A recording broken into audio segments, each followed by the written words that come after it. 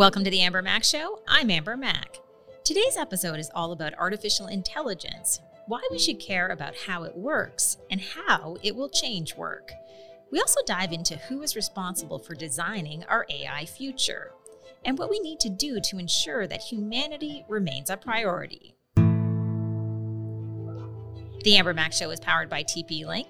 TP-Link is the #1 provider of consumer networking devices that remove wireless pain points in your home, so you can live, work, and play in a connected and smart way every day. Today's guest is Dr. Rumin Chaudhry, CEO and founder of Parity, an enterprise algorithmic audit platform company. She formerly served as global lead for responsible AI at Accenture Applied Intelligence. Here's our conversation about the risks of artificial intelligence and how this technology could lead to further inequality. At an event for the Canadian Museum for Human Rights, you were tackling this question: is artificial intelligence the most dangerous global threat to human rights, or is it a powerful force for good? Well, Amber, it's a bit of both. As both a AI practitioner and data scientist for many years, as well as somebody ingrained in the field of responsible and ethical AI development, what I say is that what's paramount is human agency, not just the rights of the people who are subject to AI systems, but also the responsibilities of the individuals who are creating these systems. Let's talk a little bit about that responsibility in terms of the people who are creating these systems. And I'm thinking about the technology and business leaders of today. And I'm sorry that I don't have more faith, perhaps, in them to create systems that think about having humans at the center of the experience. Can you talk a little bit about how we do better in the future when it comes to ensuring that humanity is at the core of everything we do with artificial intelligence? You've literally touched on the thesis of my entire talk, which is essentially about this notion of human centricity and that narrative that exists within AI systems today. And, whether you call it human centricity, human in the loop, everyone is using a term like that. And yet nobody has solved that problem. And I think human rights framing, and in particular, the Montreal Declaration of Human Rights is a really wonderful resource to think about how to start implementing human-centric AI or human-focused AI. I think a rights-based discussion is really what's critical here, because these things are not optional for creating human flourishing with AI systems. They're mandatory. I thought it was really interesting to see a video that Pope Francis released recently, where he said in the video that he is worried about AI-driven inequality, that the potential of AI and robots is immense to better humanity. But of course, there could be many problems on the horizon in terms of inequality. So how do you address that issue?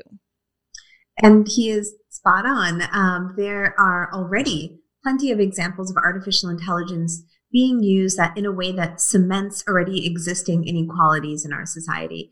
One part of my talk focused on the use of AI in health. And while there is a lot of issues that AI can solve, I focus on a couple of very specific examples about how they reinforce entrenched biases. So number one, with COVID reallocation models or funding allocation models, and how they work in assuming that funding should be equitable based on prior expenses, which does not reflect at-need communities versus more affluent communities. Even more specifically, there are algorithms that were being used in healthcare to do, for example, patient prioritization that would favor less sick white patients over more sick Black patients. And the problems are worse when you add gender to that mix. In general, women are less believed by doctors, and Black women even less so. So the Pope is absolutely spot on that there is a fear of cementing these inequalities. But I will add that it's good that people are talking about it, and we're working on fixing these things. One of the fears that I've always had when we talk about the potential of AI is that people will have become so paranoid about how their data is being used that they will just say no to everything. And that is, of course, because of years of potential social media abuse as far as their personal information. And I could go on and on forever. How do we get to the point where there is better understanding of how individuals' data could in fact help in terms of artificial intelligence and the future of humanity? Well, I think that a lot of people's fears are well founded. We don't necessarily have adequate rights and protections and agency over our own data and how it is being used. We're seeing issues coming up in Europe because in the European Union and in the UK, they have more rights usually than folks in Canada or the US do. So it is a not unfounded fear. And the way to resolve that fear is to give us our rights with regards to that data. But yes, it would be extremely helpful if some of that data could be utilized. So for example, right now, there are ongoing patient trials for COVID vaccines. And it's very interesting. And while this isn't necessarily about digital data, it's about health data, which one can say will be digitized, of course. It's very interesting to see the public debate on whether or not somebody would volunteer for vaccine trials, who it is that's volunteering, but also what are the biases that can arise. And here's again why a rights-based framework makes a lot of sense, because if privacy is a privilege, if I can purchase privacy, if it's optional, then we will very clearly see the exploitation of lower income and more vulnerable communities. And we will see that, artificial intelligence advancement will continue to serve the most affluent and the most privileged in society at the expense of the most vulnerable.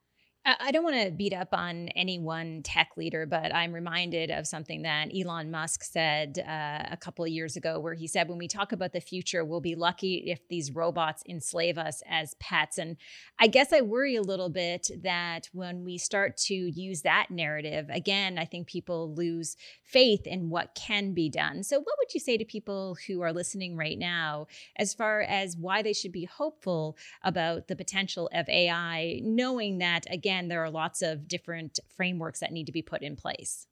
Absolutely. And here's where the responsibility of the developer comes in. And you've also touched on another key part of my talk where, it's interesting to dive into how AI is referenced and how it is spoken about and how it's unlike any other technology. And we've had instances of literally magical seeming technology being created, but we've never seen it in a way that we anthropomorphize it. So if Elon Musk is incorrect that AI is just going to magically start to enslave us, something like that would only happen if there is a human designing AI to do that, right? So there are, what is encouraging is that there are plenty of people fighting the good fight. So for example, there's a group called Stop Killer Robots, which is a dramatic name, but what they advocate for is, against the use of autonomous weapons in warfare, right? So that's a perfect example.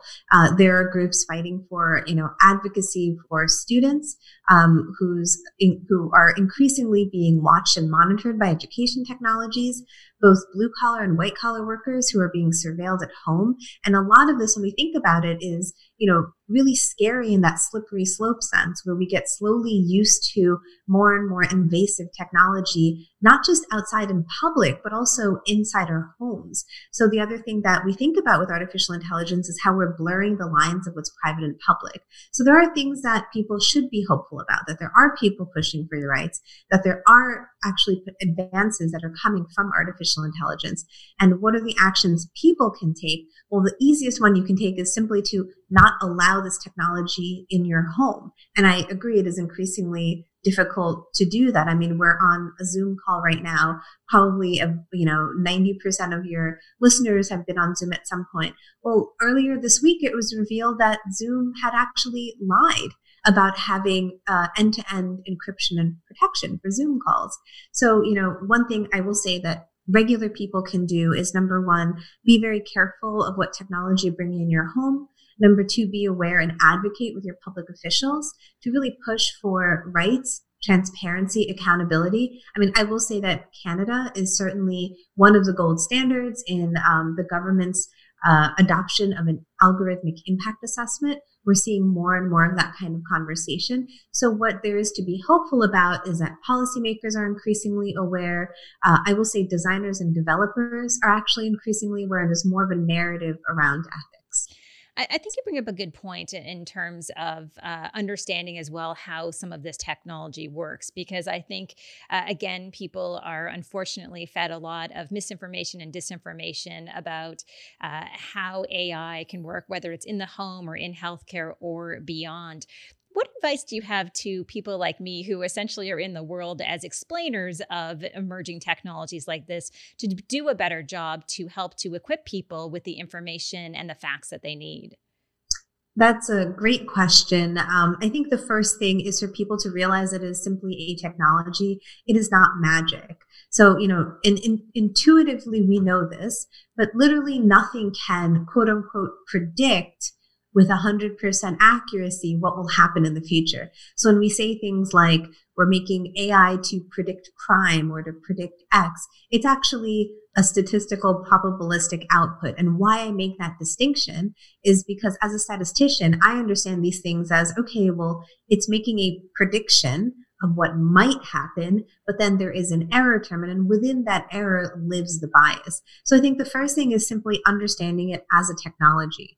And not as some sort of magical device. And there is a lot of fast and loose language that we use, right? So the concept of a black box algorithm as if it's indecipherable and inscrutable is actually not really true. It's just incredibly complicated.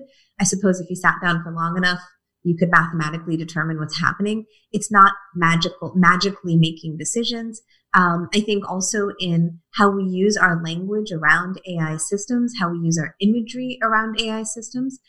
There's a whole field of study of really amazing people, including folks like science fiction authors, who talk about how we use fiction and our images to illustrate artificial intelligence, and how that impacts how the public thinks about it. For example, when I first started in this field, everyone used to use images of Terminator and HAL, right? So what does that put in our heads? It put in our heads this Elon Musk idea that, oh, we're going to get this magical AI, and if you follow the Terminator, that literally drops out of the sky and is there to enslave us or harm us or kill us. That is far, far removed from what AI is today. And what it is today are a series of algorithms that make decisions that are well within the realm of human control. So one last question for you, and perhaps this is the biggest topic that is top of mind for a lot of people. When we talk about the future of work and the impact of artificial intelligence, I think we've seen an acceleration right now during COVID-19 that perhaps has people nervous about their jobs. What do you see happening right now when it comes to the future of work and automation? Well, there are multiple narratives to have about this. So some are hopeful, some are less hopeful, and some are thoughtful, I would say. On the hopeful end, I think it is worth noting how much technology has enabled us to retain our jobs during a pandemic. A lot of us who were lucky to have desk-based jobs simply moved these things home. It's not without expense, it's not without difficulty, but at least most of us can still carry on a semblance of our day-to-day. So that's definitely something to be happy about with technology.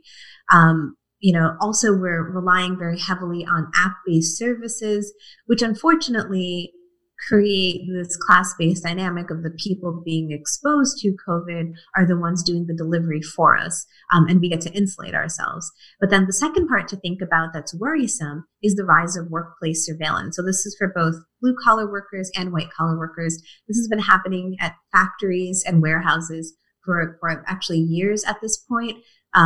People who stock boxes or stock shelves wearing wearables that map how productive they are, this being fed into an algorithm that can fire somebody if they're not moving fast enough, leading to things like warehouse workers for Amazon, et cetera, doing very risky things and painful things. For example, not taking bathroom breaks, and instead peeing in bottles, suffering from physical injuries, chronic injuries, but still having to keep up the pace. That's really worrisome. On the other end, with those of us who work desk jobs, the rise of surveillance tech within all of the technology that we're using. So there's increasingly boss AI, which essentially will do things like take screenshots of your desktop while you're working to ensure you're working, monitor emails, monitor communications, and literally just do the digital equivalent of like popping your head over someone's partition or opening a door to see what you're doing.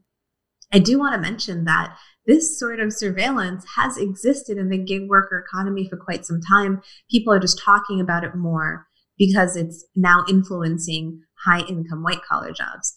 What's interesting and worrisome and thought-provoking is that traditionally, workplace surveillance law does not protect the employees, but I'm really interested to see what it means when work is home and home is work. So back to this blurring of lines between what is public and what is private for all of us. So I said that was the last question, but I want to ask you one more thing, because it just made me think that in terms of skills to survive this future, what would be the number one skill that you would tell people they should be thinking about, knowing that there is a shakeup happening right now when it comes to the future of work? Yeah. And I will say I will reference the World Economic Forum. They actually do publish, I believe annually, like a top 10 skills to be enabled for an AI future. And what's very interesting is we're starting to see things like programming falling lower and lower on that list as we get more systems automation. But increasingly, it's what people often call soft skills, which is a term I despise, but interpersonal skills. So one I would say is flexibility. How well do you adjust to things? Two is good communication. Again, as our communication is digitized, how do you, for example, bring on a new employee who's a half a world away, but then make them feel part of a team and at home? These kinds of skills will be increasingly important, especially since there doesn't really seem to be an end in sight, at least immediately for COVID. But also, I would say, hopefully, even after COVID, we will take and adopt some of these at-home abilities and technologies in a way that will help people who maybe can't have a really long commute or have other responsibilities at home. And now for today's essay. If you were watching Jeopardy in February of 2011, you may remember that Watson, IBM's question answering system, reigned supreme in a showdown with Ken Jennings and Brad Rutter, two of the best players in the history of the popular quiz show. According to the New York Times, Watson showed itself to be imperfect, but researchers at IBM and other companies are already developing uses for Watson's technologies that could have a significant impact on the way doctors practice and consumers buy products. That was almost 10 years ago. Today, AI is generations more capable. As we move into the future, it is primed to be a real game changer in a variety of industries and aspects of society. However, not everyone is on board. Some worry that AI will be a net negative for workers, and others are concerned that certain advancements in AI will in fact destroy us all. At South by Southwest in 2010, Elon Musk said the following: "Mark my words, AI is much more dangerous than nukes. It scares the hell out of me. It's capable of vastly more than almost anyone knows. There needs to be a public regulatory body that has insight and then oversight to confirm that everyone is developing AI safely and in a way that is symbiotic with humanity."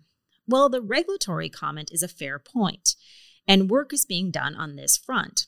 However, whether we like it or not, developments in AI are already affecting our lives, and they're accelerating during COVID-19. In other words, artificial intelligence isn't so much about the past, and it's not only about the future. AI is about right now.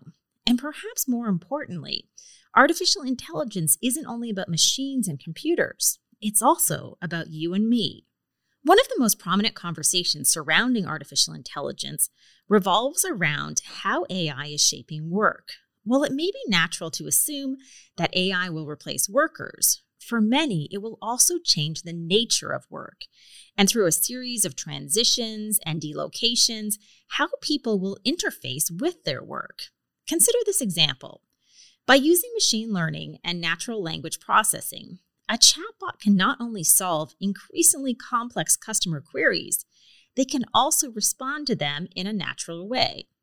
You can look at the scenario and decide that the chatbot put a customer service representative out of work. You can also decide that the customer service representative can now handle more difficult problems because the mundane tasks performed by artificial intelligence have in fact cleaned up his workflow and freed up more time. Now imagine that the CSR is a doctor, and AI helped her more quickly identify a disease by doing something in a fraction of the time it would take a human. Now the doctor is freed up to go about treating her patient and even offering a higher standard of care. Of course, all of this only works if humans see and seize these changes and develop the skills necessary to perform these new roles. Let's face it, human-machine partnerships can increase efficiency and even productivity. Productivity growth is a key driver of economic growth, and economic growth leads to new industries and new jobs. People, in turn, will need to occupy these jobs. Successful human-machine partnerships will invariably become more and more common the further along we advance, and workers will have to transition.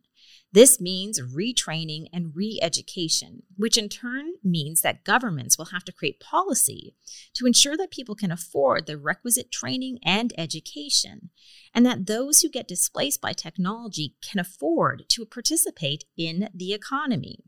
The changing nature of work for reasons including but not limited to those kinds of advancements, AI and otherwise, will force various shifts upon people, just as the coronavirus pandemic acquainted millions of people with remote work. As industries change, adjust, and adapt, people will experience education and training differently. Over time, the various transitions and delocations people experience in their individual lives and relationships to work will lessen. Over time, what was novel will become normal. Technology has always affected how we work and has always caused rifts and shifts in the workforce. By its very nature, technology is meant to increase or augment human abilities and to make things easier and more efficient. In this regard, AI is no different than any other tool created in the name of industry and progress. There are things it can do well, and there are things it can do capably, and there are things that it still can't do at all. To revisit an earlier point, the ideas we have and the decisions we make today will mediate how AI intersects with life, culture, society, industry, and our economy going forward.